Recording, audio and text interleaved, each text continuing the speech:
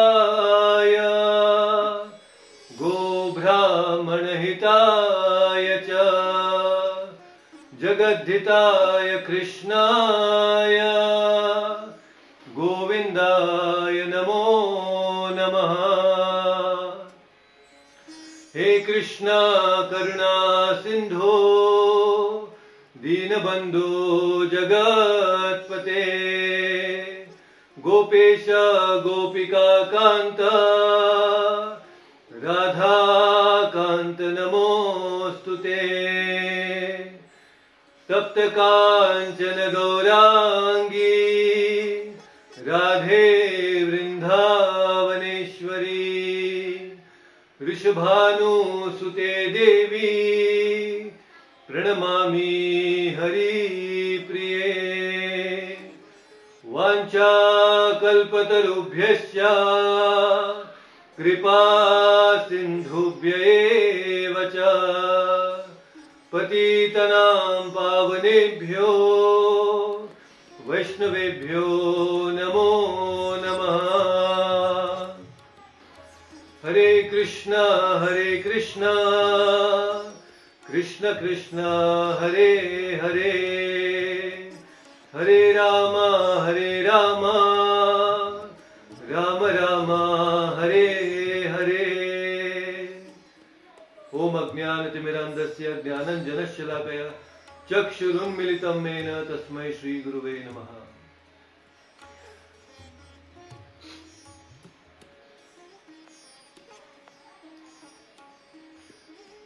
Hare Krishna. Welcome back all of you for the Bhagavad Gita study circle that we are having every Sunday, and it's been close to a year that we started these sessions. Yeah, some of you must be wondering that how come after a year we are still here in third chapter, but that's how we are going. We are studying Bhagavad Gita systematically. This is not an old view of Bhagavad Gita. We are studying verse by verse, shloka after shloka. So, and diving deeper into the understanding and the meaning of the Bhagavad Gita. So that's how we are here today studying chapter 3, Karma Yoga, and we are in the very last section of the Karma Yoga, chapter 3. So in the previous session, we understood some very important aspects about Arjuna's specific question as to why there are so many problems that we face, or sometimes we are overpowered by a certain force, a very strong force, which impels us to do something wrong, especially sinful activities. So Arjuna asked, "Oh Krishna, what is that force which actually impels us to do wrong things, although unwillingly, anichan? Although I don't want to perform such activities, but I am forced to do certain activities like this, sinful activities." So that was a very specific question asked by Arjuna, and the immediate reply of Krishna to that specific question of Arjuna was, "Kama esha, krodha esha, rajaguna samudbhavaha, mahashano mahapapma, vidyenam iha vairinam." So Krishna specifically answered that how it is only lust which arises from Rajoguna and then later on transmogrifies into anger. So Arjuna, this lust alone, Kama, is the reason why you are forced to commit sinful activities. That was a very specific answer that Krishna gave. And we also understood that how this Kama, how it performs its work, how it actually activates the mind, intelligence, and then what are the sitting places of this lust. And we understood that the sitting places of this lust is the senses, the mind, and the intelligence, the buddhi. So, the greatest enemy that we all have, actually it's an unseen enemy. It's not a seen enemy, it's an unseen, invisible enemy that we have. And that is lust, that is Kama. It's a very, very powerful enemy that we all are facing. So it's important that we address this enemy in a systematic way. We understand about our enemy in a nice way so that we progress in our spiritual life very easily and grow in our Krishna consciousness.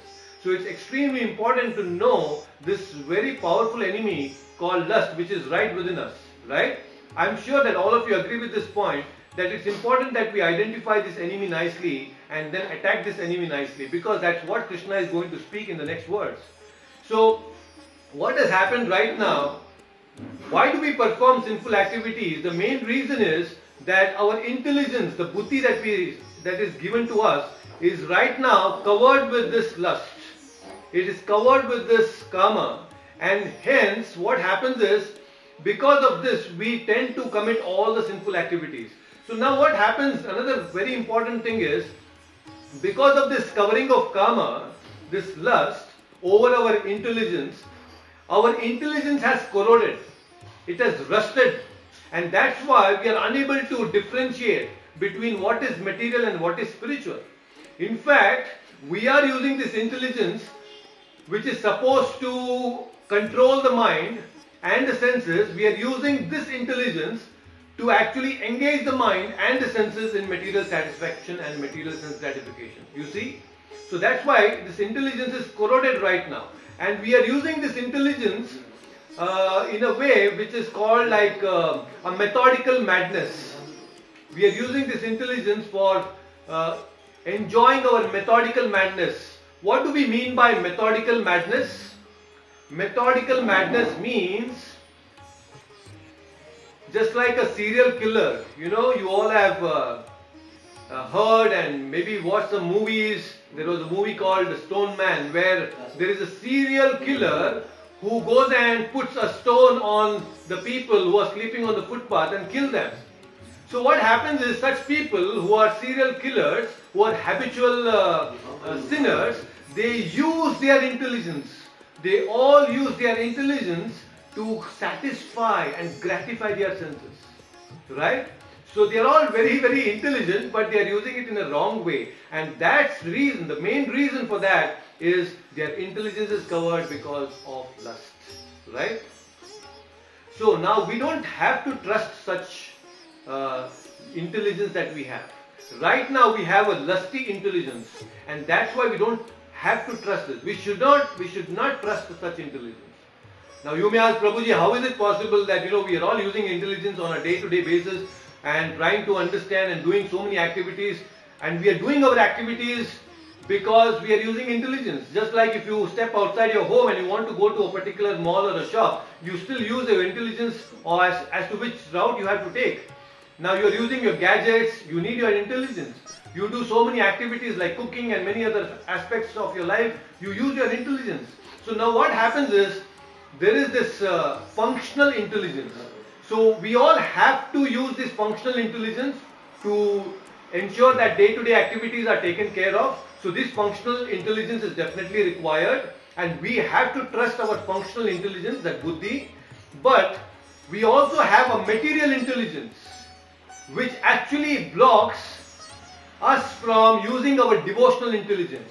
So this material intelligence is where we need to be very careful, because this intelligence actually blocks us from getting into the spiritual life. And that's exactly what Krishna is going to explain in the next verse. So now let's understand this functional intelligence that Krishna has given us, and we are using it on a day-to-day basis. The best example for this is Bharat Maharaj. So we all know Bharat Maharaj, such a great devotee and such an exalted devotee. He had given up all his kingdom, and he had gone to the forest.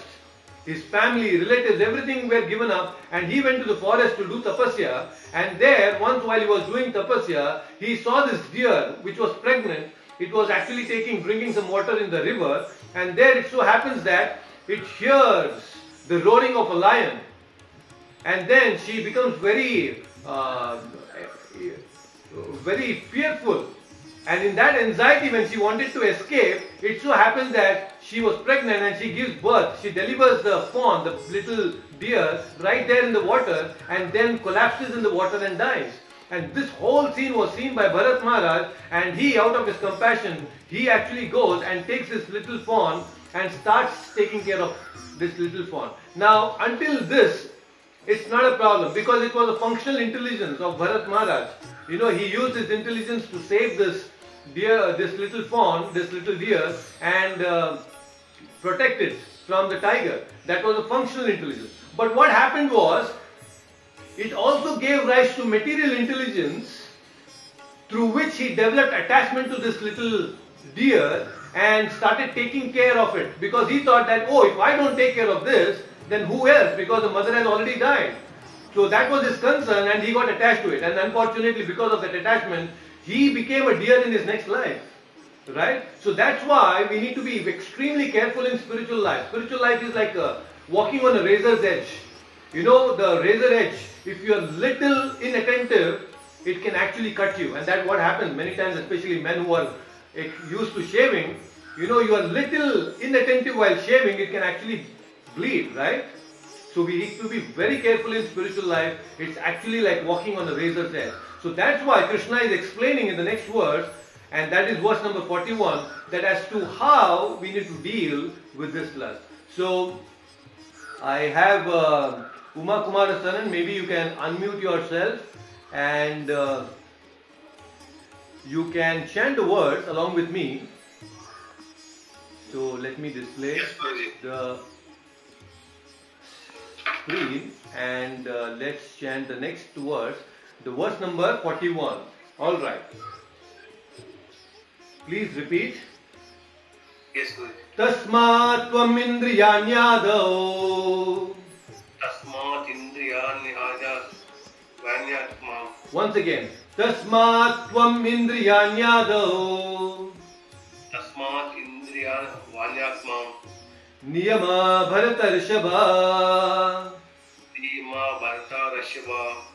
Papmanam prajahiyenam. Papmanam prajahiyenam. Jnana vijnana nashanam. Jnana vijnana nashanam.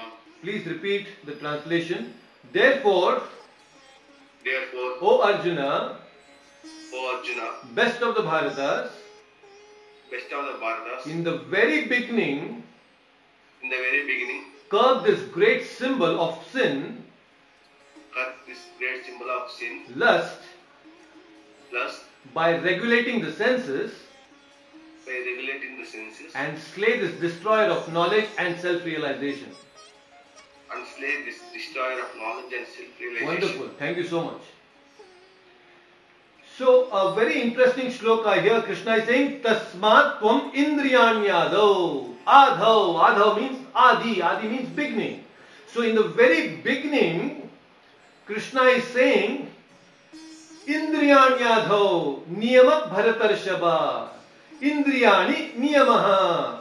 So, what Krishna is saying here, in the very beginning, what you need to do is, you need to control your senses. Indriyani niyamaha. So, just like you are all aware that sometimes when the criminals have to be caught, before they are caught, the police, they create a plot. And the plot is made in such a way that the criminal gets caught in the plot, and then it becomes very easy for the police to catch. So similarly, Krishna is telling here, all of us, that if you want to conquer this enemy within us, this lust, you first need to create a plot. And that plot is, you first need to control your senses.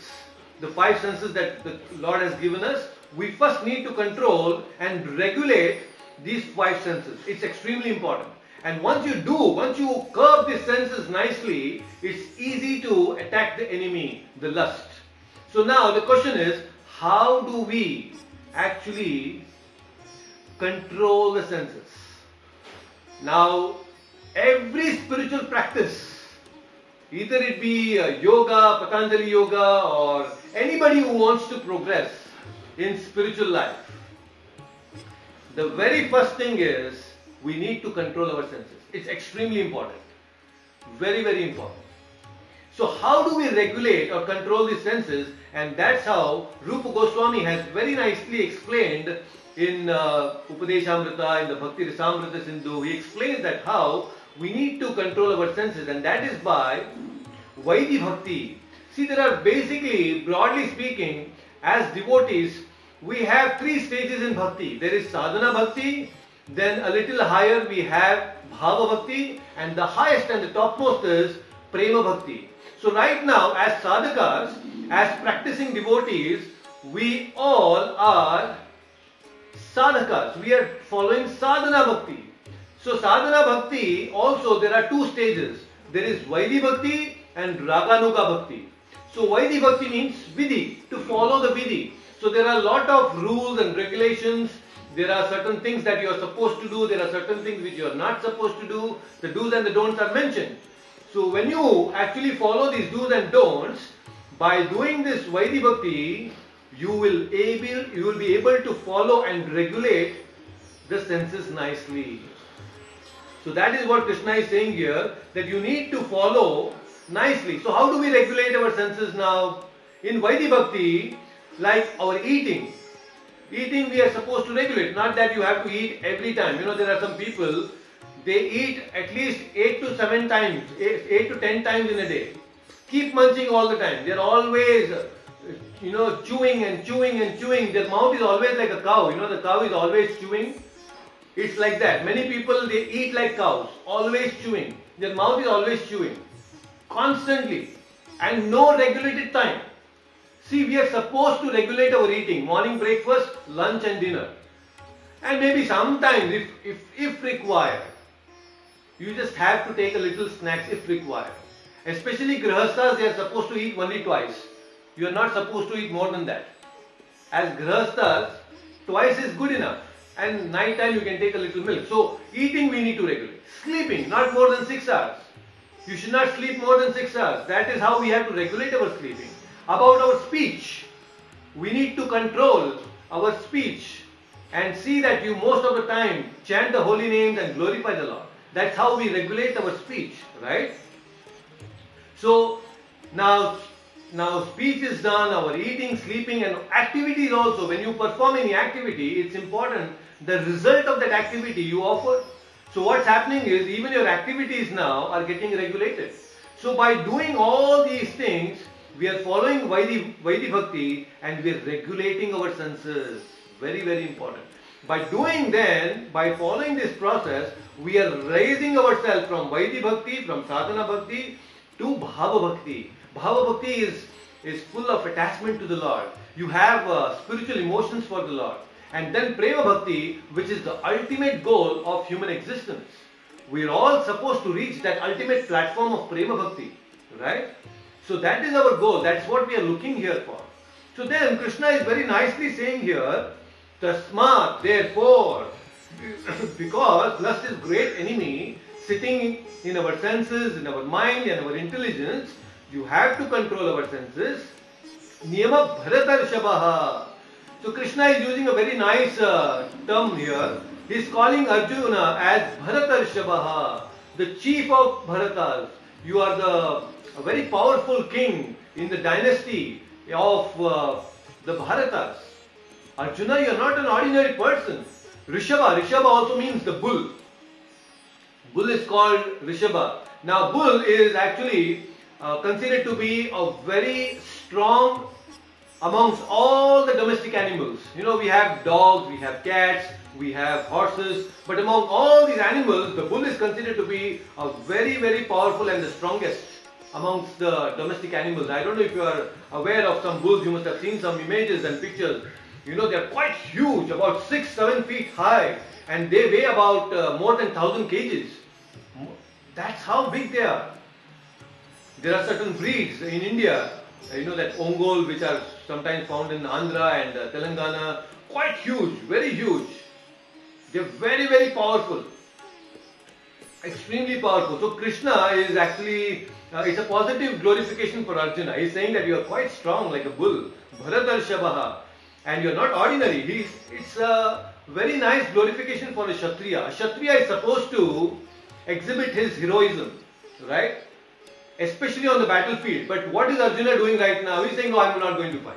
He's a Kshatriya, but he is not showing his valor. Although he's a great warrior, he wants to take a step back and not fight. Right? So here, Arjuna is being advised that you cannot step back, you are a Bharatarshava. You are not an ordinary person. And it reflects in your nature that heroism reflects in your nature. So you should not step back. And what is real heroism?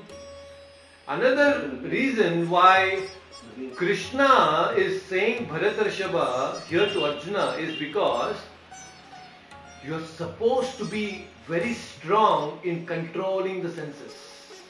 It's extremely important that you need to have a very, very strong, extremely strong, you have to have a very, very powerful strength and intellectual strength to control, to dominate these senses. It's not ordinary. It's not ordinary at all. So that's why here it said that how we need to control. You have to be hero. You have to display your heroism here. And real heroism is actually in controlling the senses, our senses.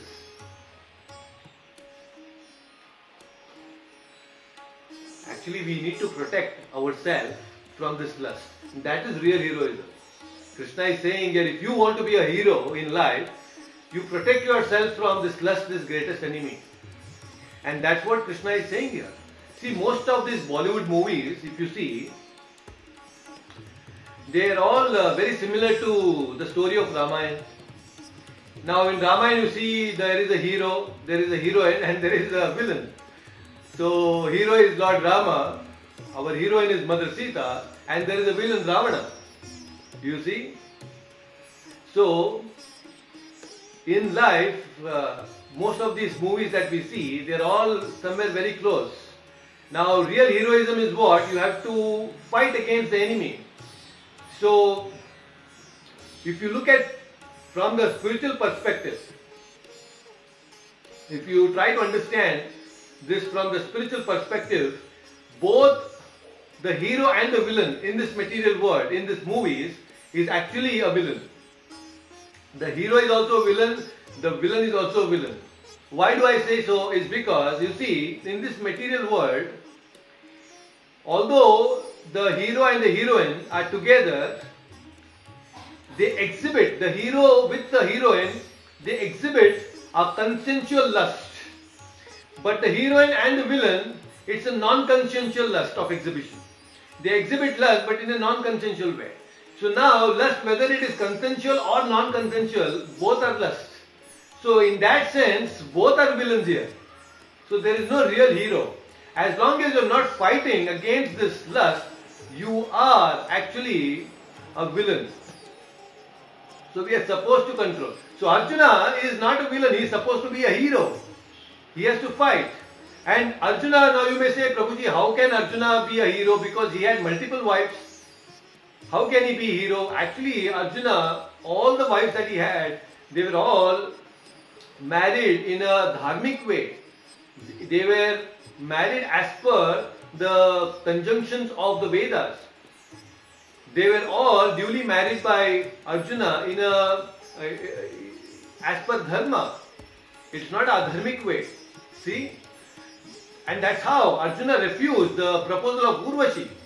Although Urvashi offered herself, Arjuna said, no, I'm not going to do that, my mother. He said, my mother to Urvashi. Such a beautiful Apsara, but Arjuna was able to control his senses. And that's why Arjuna is referred here as Bharatarshava. He is not an ordinary person. He is definitely not an ordinary person. But here, in this movies that we see, they are all material movies. We should not go through the glorification that is being done in these movies. The hero or the villain, they are both the same. In fact, even in the Ramayana, you see Ravana, when he saw Mother Sita for the very first time, he is also glorifying.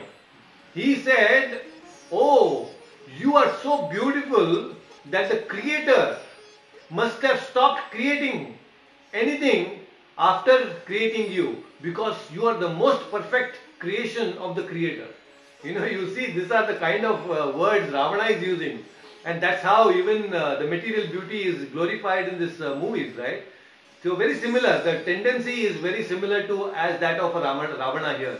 So people have the tendency of Ravana. So another very interesting word Prabhupada is using here in the translation.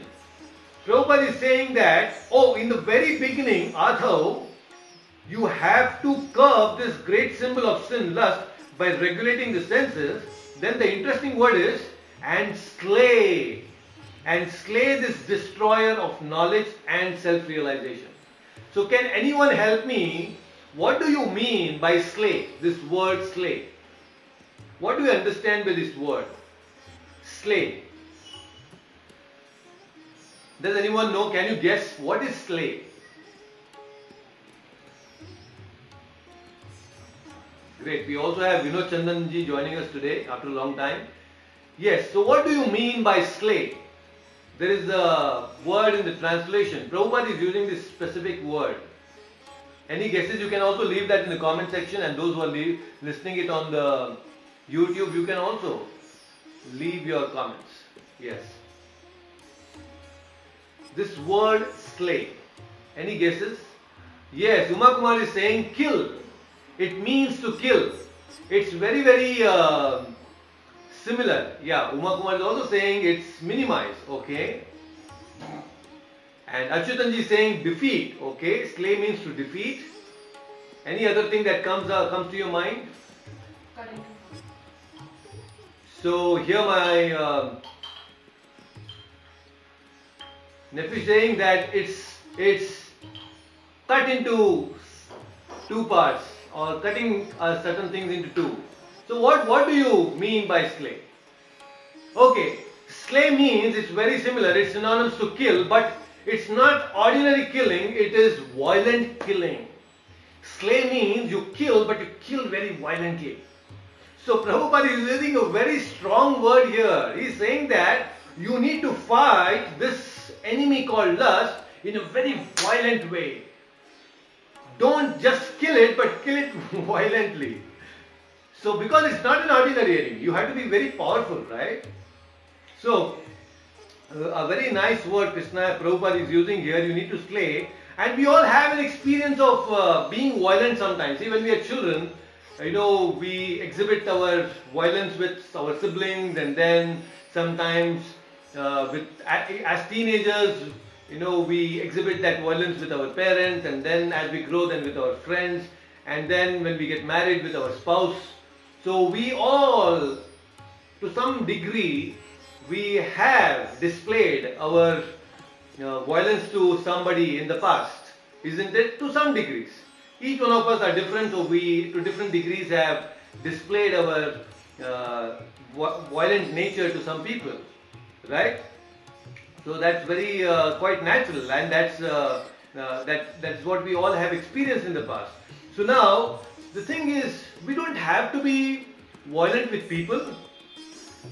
We have to understand that each one of us is acting violently because there is lust within us.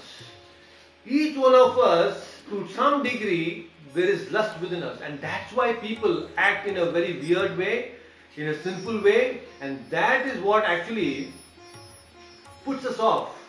And we want to fight with people. We don't see the enemy sitting in that person, and the same enemy is sitting in ourselves also. This lust is universally present in each one of us, and to different degrees, and this is what actually creates the turbulations in the relationships. The main problems in the relationships is because the presence of lust in people's mind and intelligence. So that's why Prabhupada is saying you have to slay this destroyer of knowledge and self-realization. Again, a very, very interesting word. Prabhupada is saying that Jnana Vijnana Nashanam. This Kama is one enemy who actually destroys Jnana and Vijnana. What is Jnana? Jnana means knowledge of the self. In the second chapter, we have very nicely understood that how we are not this body, we are a spirit soul. So this is Jnana. To understand that I am this soul, I am not this body, is actually Jnana. And what is Vijnana? Vijnana is applied knowledge. There is knowledge and there is applied knowledge or experiential knowledge. realized knowledge, is called Vijnana. So what is Vijnana? To know the dharma of the soul, to know the constitutional position of the soul is actually called Vijnana. A very interesting thing. We all have a constitutional position in the spiritual world. Each one of us. Here in this material world, sometimes I'm a man, sometimes I'm a woman, sometimes I'm a cat, and sometimes I'm a dog. I can be an elephant, I can be a giraffe, I can be a fish, I can be a bird. We are constantly changing our identities. But here in the spiritual world, we all have our true unchanging identity, and that is called our constitutional position, constitutional nature. You know, many times when we are discussing, I have this discussion with my wife Aradhana, and she keeps having this desire. She has this desire to be a Gopa in the spiritual world. She wants to be a friend of Krishna in the spiritual world.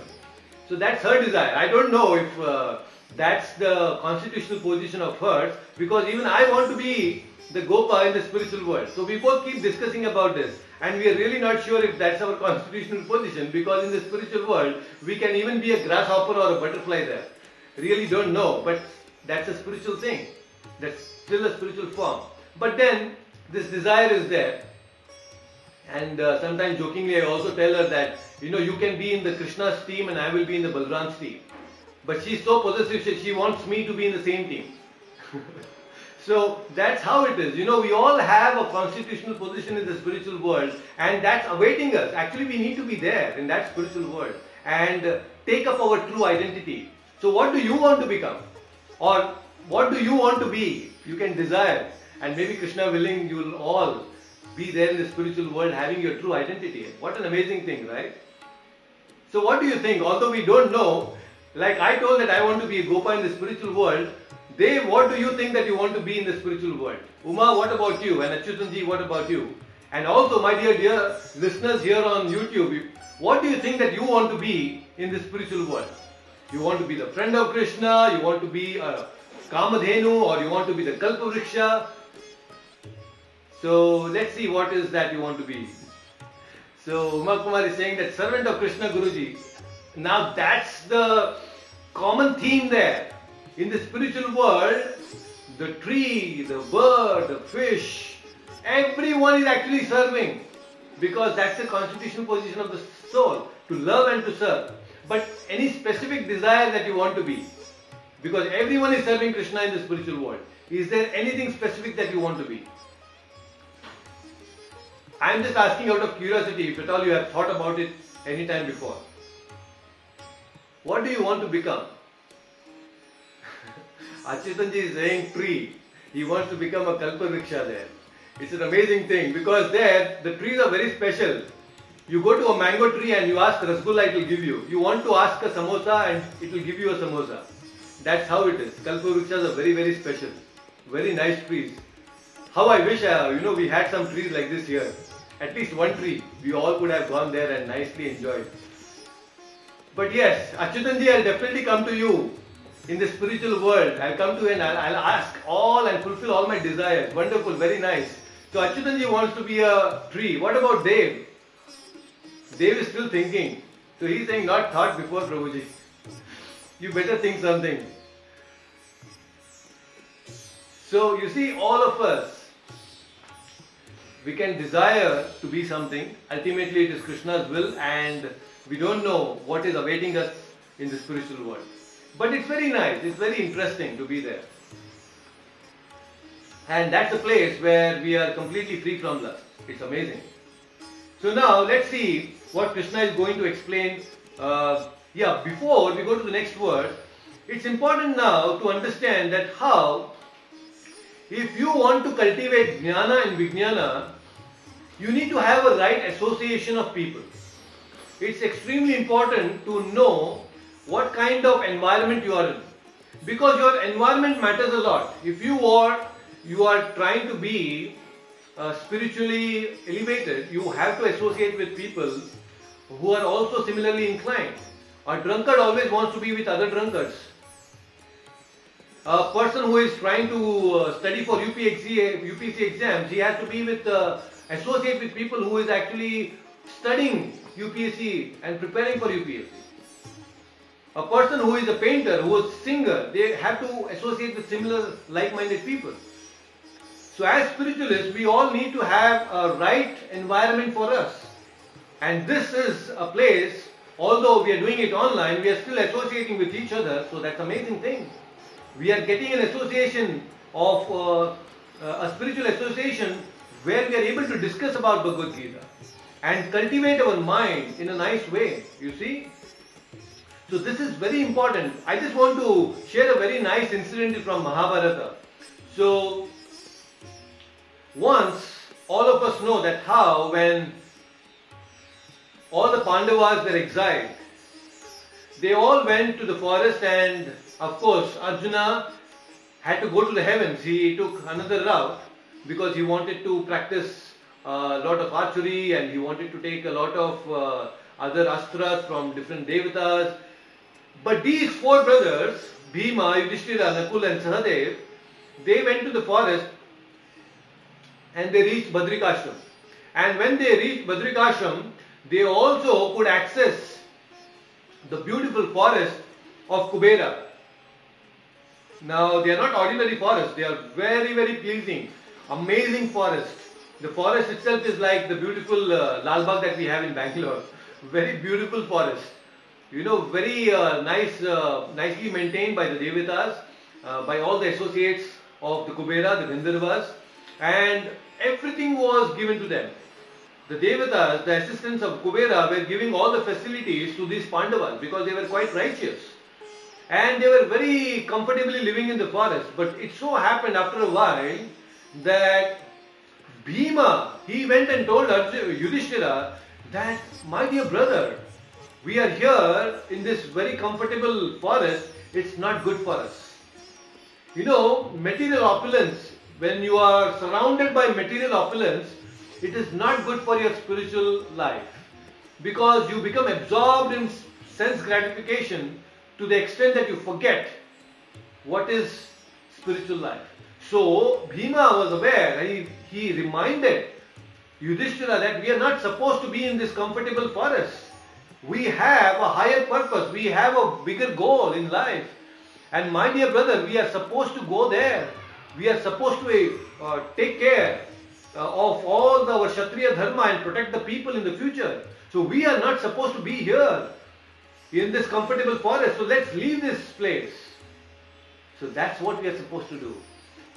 As spiritualists, if you are in a very comfortable position materially, it's dangerous. Always in this material world, there will be problems, and it's important that we experience and understand that we are in problems. Because only when we know that we are in problem, we will understand that yes, we need to go towards Krishna. We will take spiritual life seriously. Otherwise not. So that's why it's important that we need to have a right environment. Don't be in a very comfortable environment materially. It's not good for spiritual life. Right? So very nice. So Krishna has explained all these different factors in this particular shloka, and let's understand what he is going to say in the very next word. And Dev, you can unmute yourself and let's see what Krishna is going to say in the next verse, that is 42nd verse. So you can unmute yourself and let's chant this shloka together. You are ready? Yes, sir. Wonderful. Indriyani paranyahor. Indriyani paranyahor. Indriyebhya param manaha. Indriyebhya param manaha. Manasastu para buddhir. Manasastu para buddhi. Yo buddhe paratastu saha. Yo buddhi paratastu saha. Let's do that once again. Indriyani paranyahor. Indriyani paranyahor. Indriyebhya param manaha. Indriyebhya param manaha. Manasastu para buddhir. Manasastu para buddhi. Yo buddhe paratastu naha.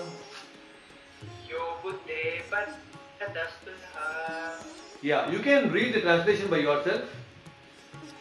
Yes, Prabhuji. The working senses are superior to dull matter.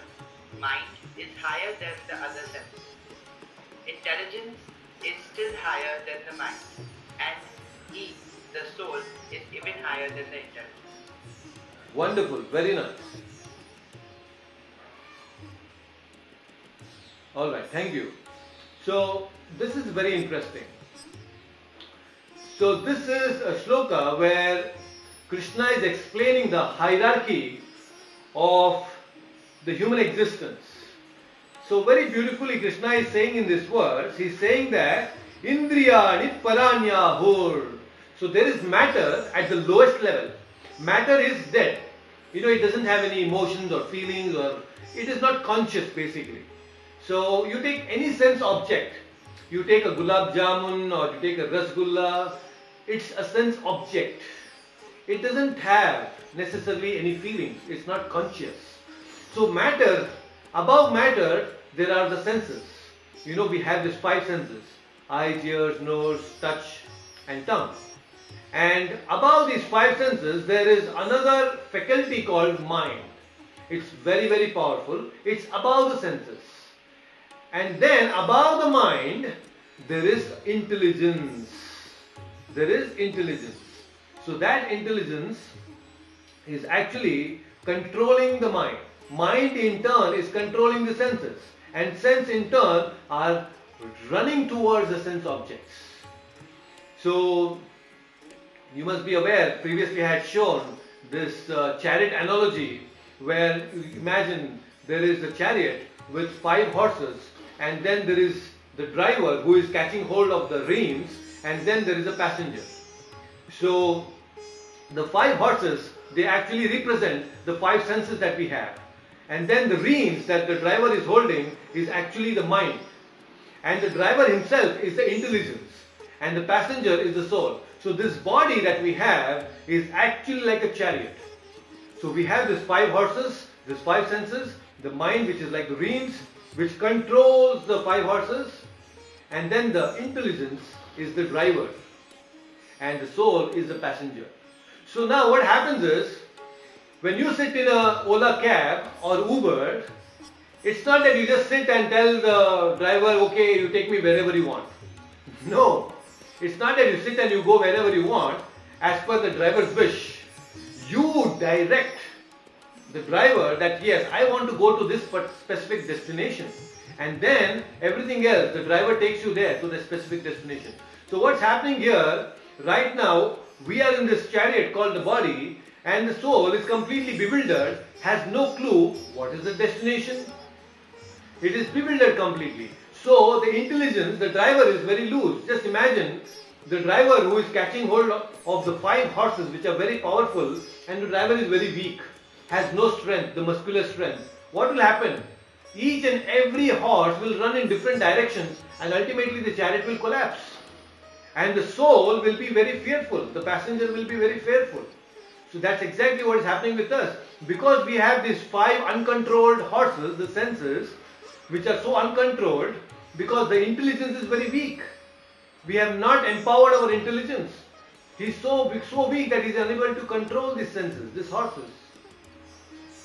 So we have to control the senses through the mind.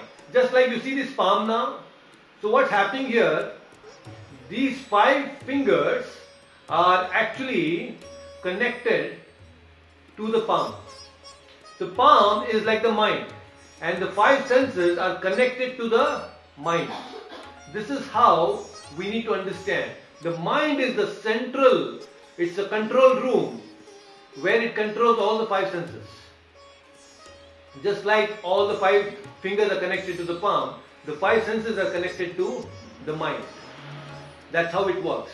So now, above this, there is intelligence. So Krishna is saying you need to empower your intelligence, the driver. Extremely important. Very, very important. So, here, only when you control these senses, which are the outlets. See, lust is there within us.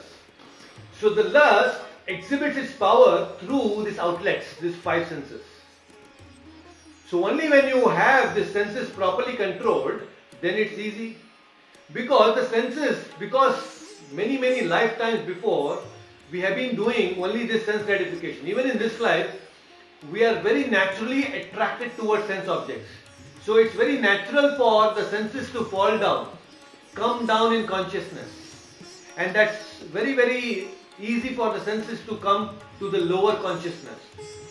But if you practice sadhana bhakti, then you will develop reflex actions. What do I mean by reflex actions?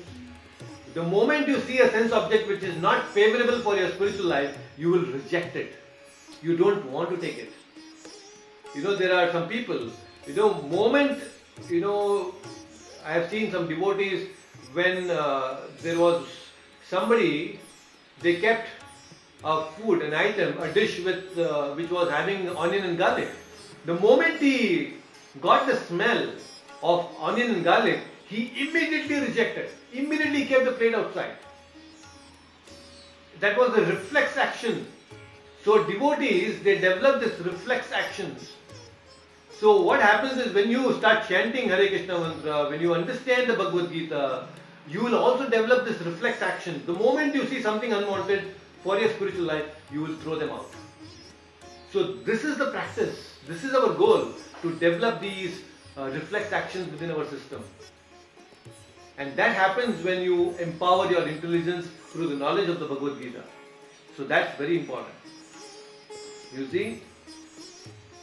So this is what? The hierarchy is there, and we should follow the top-bottom approach. The final order should come from the soul. The soul should keep directing the intelligence and the mind and everything else. But right now, it is bottom-up approach. The line of command is from the senses. Whatever the senses are asking, the mind is agreeing to it, and then finally the intelligence is agreeing, and the soul is bewildered. And again taking the next life. If you keep listening all the time only to your senses, then what's going to happen is, it will definitely give you a guaranteed next life, a material life. That's why Krishna is saying, if you want to escape from this material existence, please regulate your senses. Right now, control these 5 senses. Through the mind, through the intelligence. That's how. So very beautifully Krishna has explained that. Let's go to the next verse, the last verse of chapter 3, Karma Yoga. So with this, we are actually going to complete chapter 3 today, Karma Yoga. We have discussed amazing concepts here, so many beautiful things that Krishna has revealed. So let's go and chant the last verse of chapter 3. And I want Achyutanji to unmute yourself, and let's chant this together. So let me display the screen, and yes. So verse number 43. So please repeat that. Achyutanji, you are ready?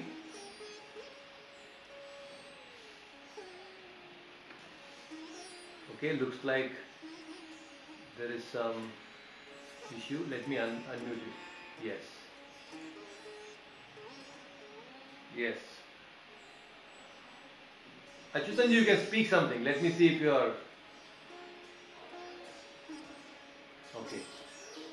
Unable to listen to him. Maybe there is some issue. So I want Dev. Dev, you can unmute yourself and let's chant this once again. Alright. Yes, sir. Evam buddhe param buddhva. Evam buddhe param buddhva. Samstabhyatmanam atmana. Samstabhyatmanam atmanah. Jahi shatrum mahabaho. Jahi shatrum mahabaho. Kavarupa durasadam. Kamarupam durasadam. Once again, evam buddhe param buddhva. Evam buddhe param buddhva. Samstabhyatmanam atmana. Samstabhyatmanam atmanah. Jahi shatrum mahabaho. Jahi shatrum mahabaho. Kamarupam durasadam. Kamarupam durasadam. Wonderful. So please repeat the translation. You can read it by yourself. Yes. Thus, knowing oneself to be transcendental to the material senses, mind and intelligence, one should control the lower self by the higher self, and thus, by spiritual strength, conquer this insatiable enemy known as love. Thank you. Hare Krishna. Hare Krishna. So, again, a very interesting way of understanding how we need to control all the lower existence that we have. The sensual existence, the mental existence, the intellectual existence, all these needs a higher existence, that is spiritual existence, which controls all these lower existence. So Krishna is explaining that here in this particular verse, and we should understand, like in the 40th verse, 41st verse, Krishna has mentioned that how this was a very powerful enemy and it destroys jnana and vijnana, and here it is said kama rupa durasadam. So what is this lust?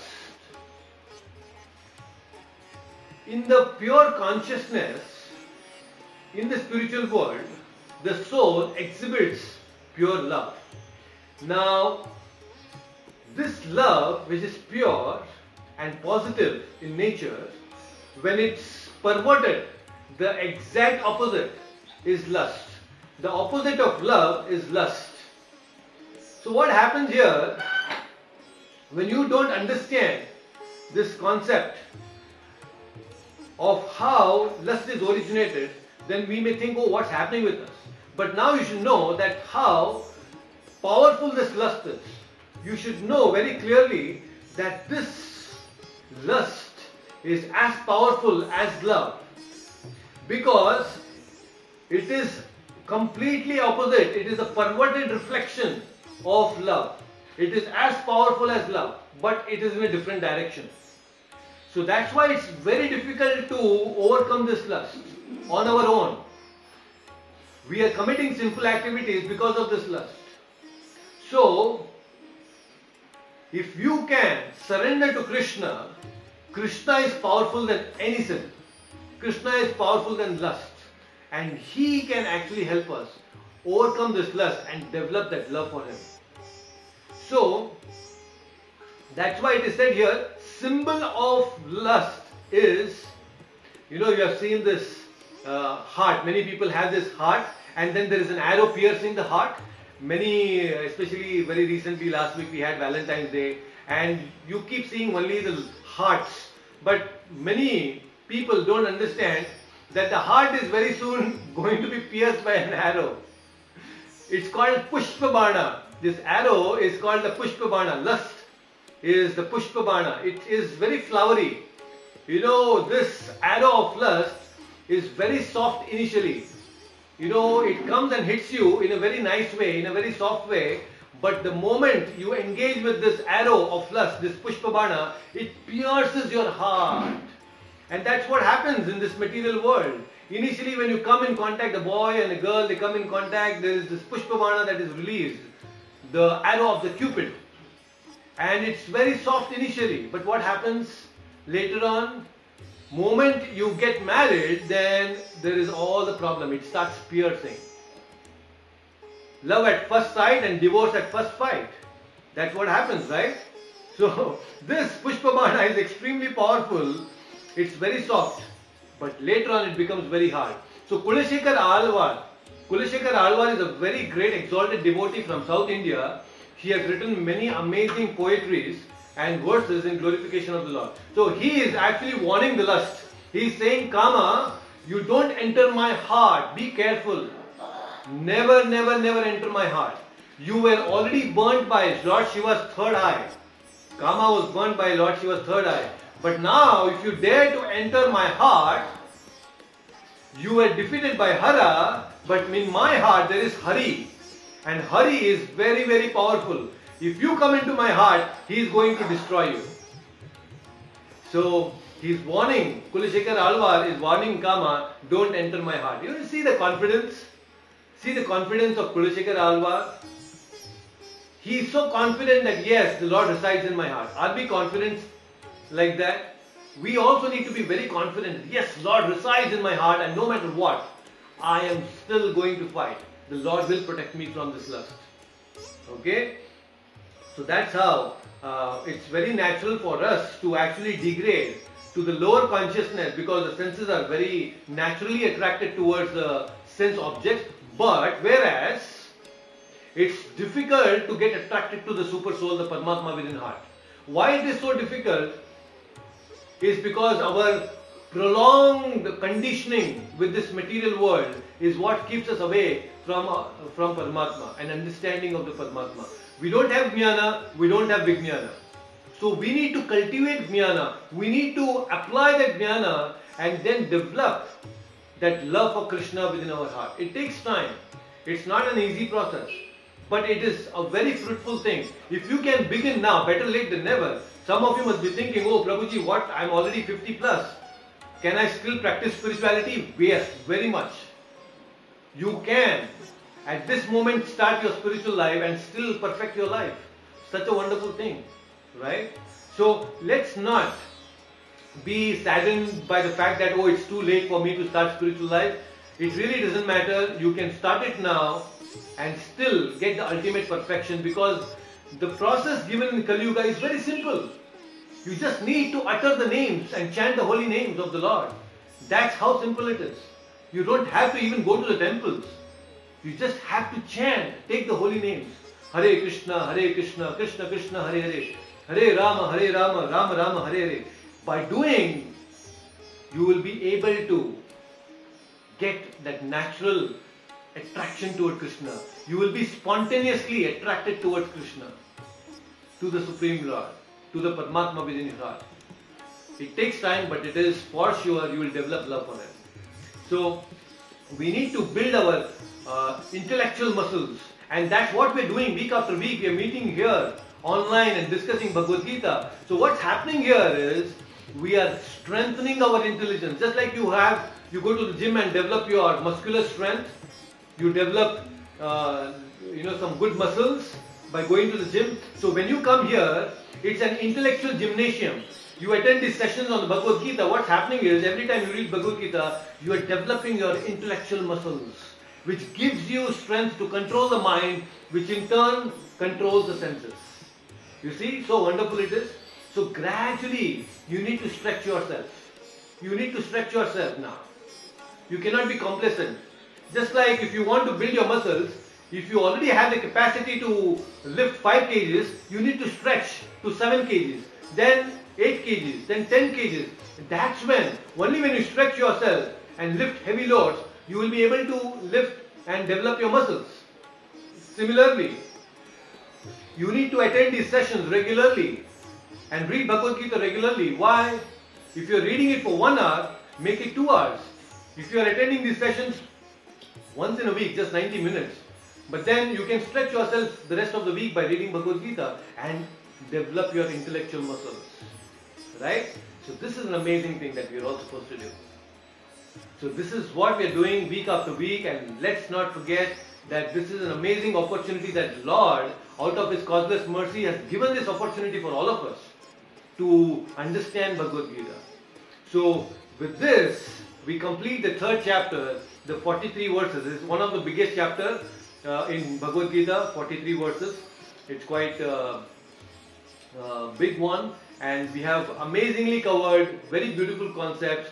So we have understood about why we need to perform yajna, the process of yajna, the cycle of yajna, and how lust and greed and anger are the greatest enemies which stop us from spiritual life. So many beautiful concepts, right? So if you have not heard, some of you who have missed the previous sessions, you can go back and listen to the previous sessions on YouTube, and some of them are not uploaded still, so you can also listen to them on the podcast, which is there. The description, I have given the links, so you can listen to all the sessions and have a feel of what is Karma Yoga. So now I open up this whole thing for Q&A. If you have any questions, if you want to discuss anything about Karma Yoga or any other things that you want to ask, let's have a discussion and let's have a Q&A. I open this session for Q&A now. We had a wonderful discussion. And my dear devotees and audience on YouTube, if you also are listening to this and have some questions, you can feel free to ask questions. And by the way, make your presence felt by saying Hare Krishna so that I know who has come and joined. So dear devotees on YouTube, if you're listening to this, just say Hare Krishna and make your presence felt. So I open up this session now for Q&A. If you have any questions, please feel free to ask. If you don't have questions, then I have a lot of questions to ask. Alright.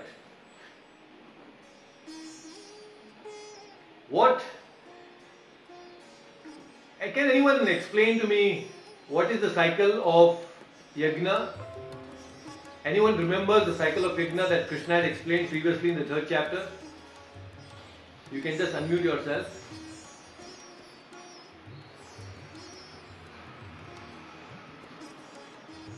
Okay, I have added Achyutanji also now and also Uma Kumar again. Alright. So if you have any questions. So what is the cycle of Yajna, by the way? Does anyone remember? It's a very nice sloka that Krishna had explained.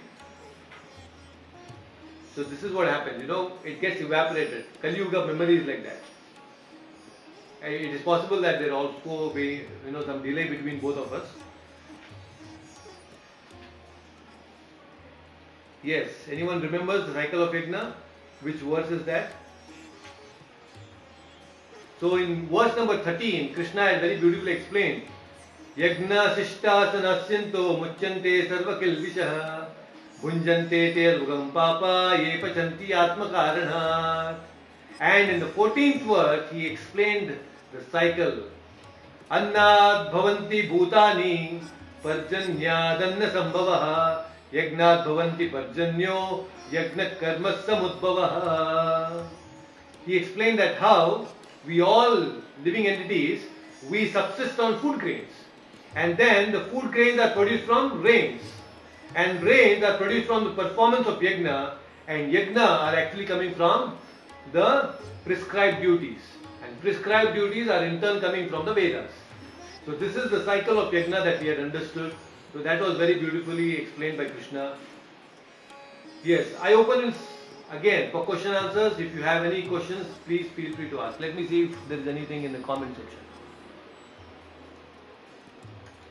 Okay. So Vinodji is here on YouTube now. I am waiting for questions. By the way, Vinodji, you had asked one question earlier related to Varna Sankara. That was, I think, about 2-3 sessions before.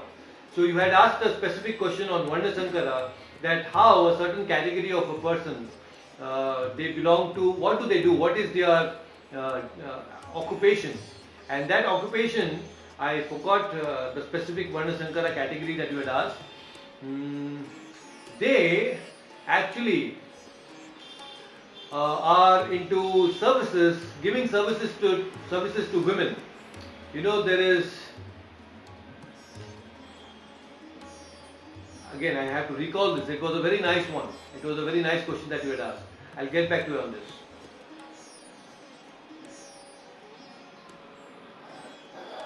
Yes, any more questions? Okay, I think there is a question here. Dev is asking, Prabhuji, how must we learn the Bhagavad Gita in the sense that we tend to forget what we read? So is there any method to go about learn the Bhagavad Gita? Okay, this is a very practical thing and it's nice that we have to understand. See, one way to understand Bhagavad Gita or understand Bhagavad Gita is you read the shloka and then you start reading the translation. So what happens is, just shloka and the translation will give you a very nice overview of Bhagavad Gita. That way you can complete the 18 chapters very quickly. In just a matter of couple of days you can actually finish all the 18 chapters just by reading the translation. So you get the overall picture of what's happening in the Bhagavad Gita. But along with that, it's important that you simultaneously read the verses, the word-to-word meaning, the translation, and then read the purports. And you don't have to hurry here. You can read verse after verse, the purports very nicely. And then there are these sessions which are happening online. This also will help you to clarify your doubts. See, what happens is when we read, there are a lot of doubts that pop up in our mind. So you can make a note of those questions, and in these sessions you can actually ask. So the best thing is you can have some dedicated time for reading Bhagavad Gita. Early morning is best. So what happens is the moment you wake up and then you refresh yourself, you have a dedicated time for reading Bhagavad Gita. So you get into the practice of reading Bhagavad Gita. It may be just 15 minutes every day, but then you are giving that dedicated time for yourself for understanding Bhagavad Gita. So that's a very good practice and habit that you can cultivate. So moment after you take bath, before you do your regular activities, maybe before you take your breakfast, you can actually read Bhagavad Gita for 15 minutes. So that becomes a habit and you cultivate that habit. That's amazing. So the morning regular your reading of quick reading can happen in that 15 minutes. But the systematic study can happen later in the day and you can listen to the lectures that are already done. Right? So that's very nice. I hope that clarifies. Okay, good. So we have, yes, Uma Kumar. Guruji, while sitting in the meditation and chanting Hare Krishna, after some time my mind is wandering, my mind is going off somewhere, and again I am bringing back. After 5 or 10 minutes, again my mind is going away. How can I concentrate, Guruji? Yes, that's a common problem that we all face, especially while chanting. You know, our mind, it keeps wandering, just like a child. You know, when the child is very small, the baby, it keeps wandering here and there. And the mother has to go back and, bring back the child to the place where she's sitting. So similarly, we need to bring back this childish mind which is wandering constantly. How do we bring it back while chanting? So, practical thing is, now, see, I'm chanting. Hare Krishna, Krishna Krishna, Hare Hare, Hare Ram, Ram Ram, Hare Hare. Hare Krishna, Krishna Krishna, Hare Hare, Hare Ram, Ram Ram, Hare Hare. So this is the pace I'm chanting. And now my mind will start wandering. It is thinking about, okay, what's the lunch that I'm going to have? Hare Krishna, Krishna Krishna, Hare Hare, Hare Ram, Ram Ram, Hare Hare. And my mind is thinking about the lunch. The moment you realize that yes, my mind is wandering, what you can do to bring back the mind is Hare Krishna, Krishna Krishna, Hare Hare, Hare Ram, Ram Ram, Hare Hare. So what I do is, I increase the volume of my chanting. I increase the pitch. So what happens is the moment you chant loudly, immediately the mind is shaken and again it comes back. You become attentive. So don't be very monotonous while chanting, especially when your mind wanders. Don't be monotonous. You can actually increase the pitch of your chanting. Hare Krishna, Krishna Krishna, Hare Hare, Hare Ram, Ram Ram, Hare Hare. Chant like this few times. Then what happens is, when your mind comes back again, you can again chant in a nice, soft way. Right? So this is one technique that I use while chanting. Moment the mind wanders, chant loudly and bring back the mind in control. So this is very, very practical. Chant loudly is very important. The moment you chant loudly, mind gets control. It needs attention. Right? And by practicing like this regularly, over a period of time, you will get a very amazing feeling while chanting. It's so wonderful. When you are so focused and you're chanting this mantra nicely, you feel so amazing. You will see that connect with Krishna. So this chanting loudly gives you amazing realizations and feelings. So attentive chanting. That's why chant and hear. Chant and hear. Every word that comes out of your mouth should actually enter your ear. And through your ear, it reaches your heart. It reaches your heart. That's how we need to practice this. It's a very amazing experience. Try this early in the morning, chanting loudly and completely, attentively listen to this holy name. Your own sound, your own voice, you listen to it. And you see the feeling that you get. It's amazing. And you hanker for it more and more. You want more and more. Once you get the taste for chanting, you just don't want to stop. You want more and more. It will increase your taste. Okay, so try this chanting loudly, and I have some more questions here. And is it okay to read the Bhagavad Gita without having a bath? Yes, you can. There is no hard and fast rule, but still, what happens is when you take bath, you come to Sattva Guna. You automatically increase the sattva guna in yourself. That's why we take bath. See, what happens is you have slept for about 6-7 hours. So sleeping means it's a mode of ignorance. It's tamoguna. You have gone, sleeping means tamoguna, because without tamoguna you cannot sleep. In rajoguna and sattva you cannot sleep. So it's when you sleep, you have gone into tamoguna. So just when you come out of tamoguna, the morning atmosphere is very good. It's already in sattva, and on top of that, when you actually take bath, your consciousness will attract a lot of sattva. And in reading Bhagavad Gita in sattva will give you, it retains. You can retain everything that you have read and heard. So that's why it's important to take bath and read. Because taking bath brings you into sattva. It's important. And any spiritual activity that you do, it's important that you be in sattva as much as possible. Although chanting and reading Bhagavad Gita, there is no hard and fast rule.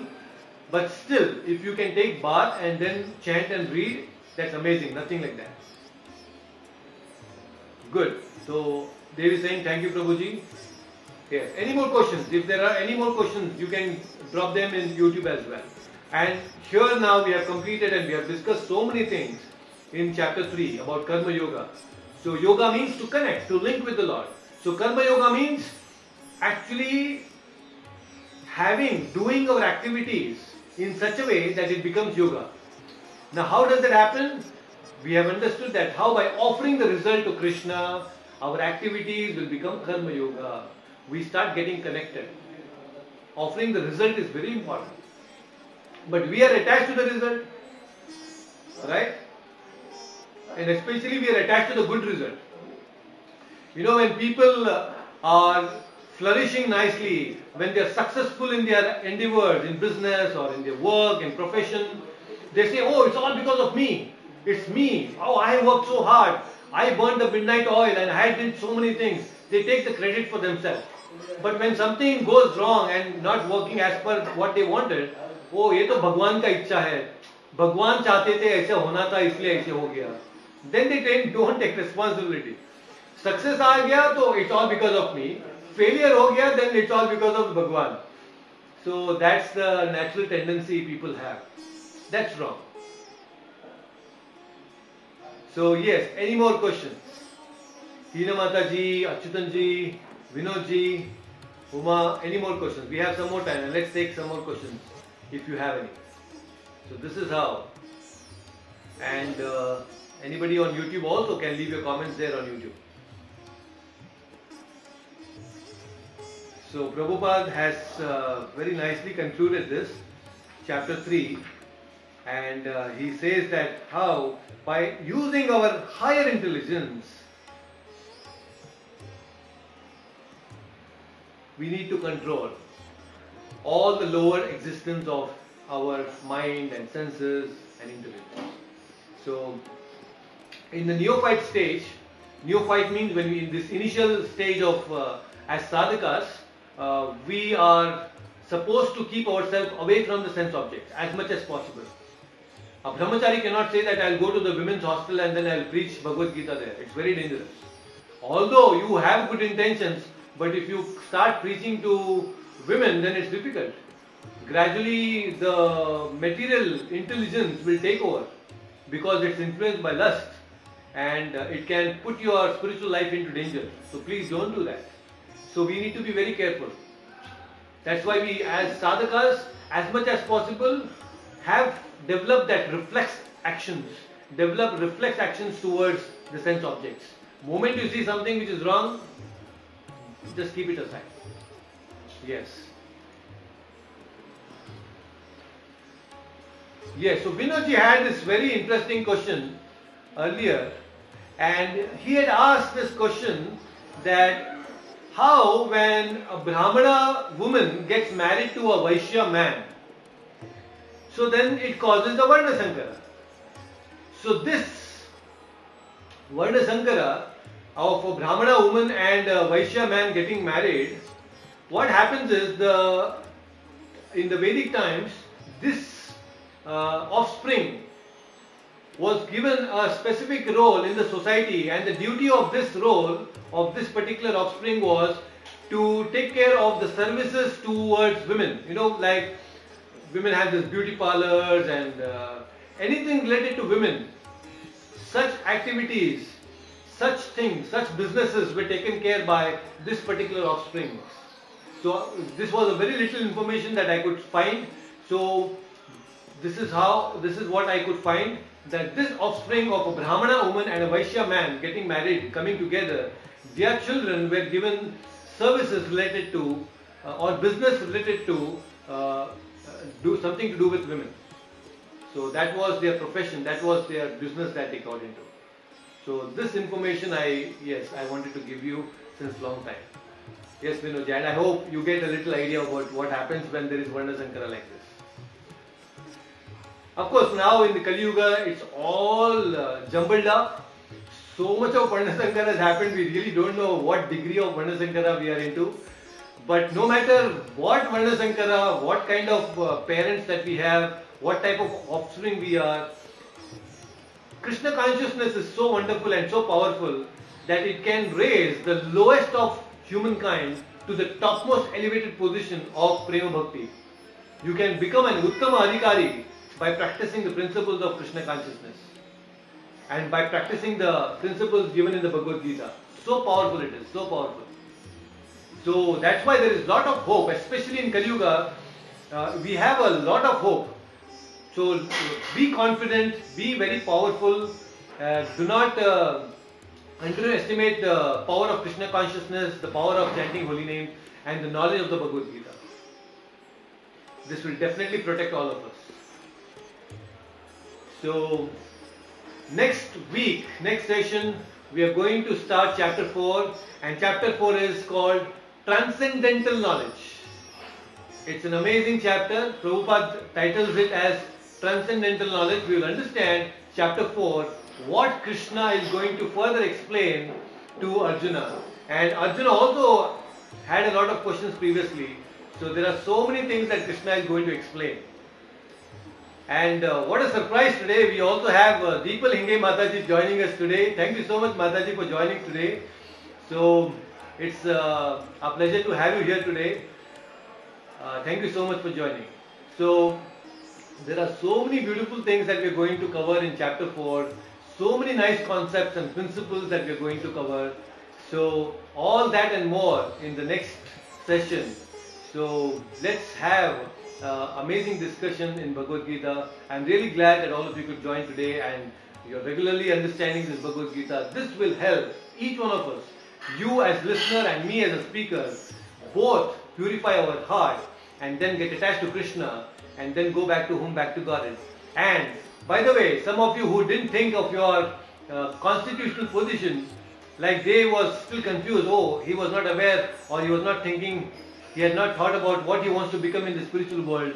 Next session, I want to understand from all of you that what would you like to be? What would you like to be in the spiritual world? So Achyutanji said he wants to become a tree there. He wants to become a Kalpavriksha. And I, Aradhana, we both want to be Gopas. We want to be the friend of Krishna and play with Krishna. Go to the forest, herding the cows and, play with Krishna there, and break the pots of the gopis and eat the butter and do all those pranks with Krishna. That's what we are desiring for. We don't know if that's what Krishna wants. So what is that you want to become? So think about it. What is that you want to be in the spiritual world? Let's understand that in the next session. Meanwhile, you have 7 more days to think about it. So if there are any questions or anything that you want to ask, please feel free to ask me in the WhatsApp group that we have. You can personally ask me there. And this week I'll also share the PDF forms of all the prayers and the audio forms of all the prayers of great devotees in the group, so that you can listen and you can practice all that at home. So with this, I would like to end the session, and we will see you very soon again next Sunday at the same time and same me. Please take care all of you. Hare Krishna.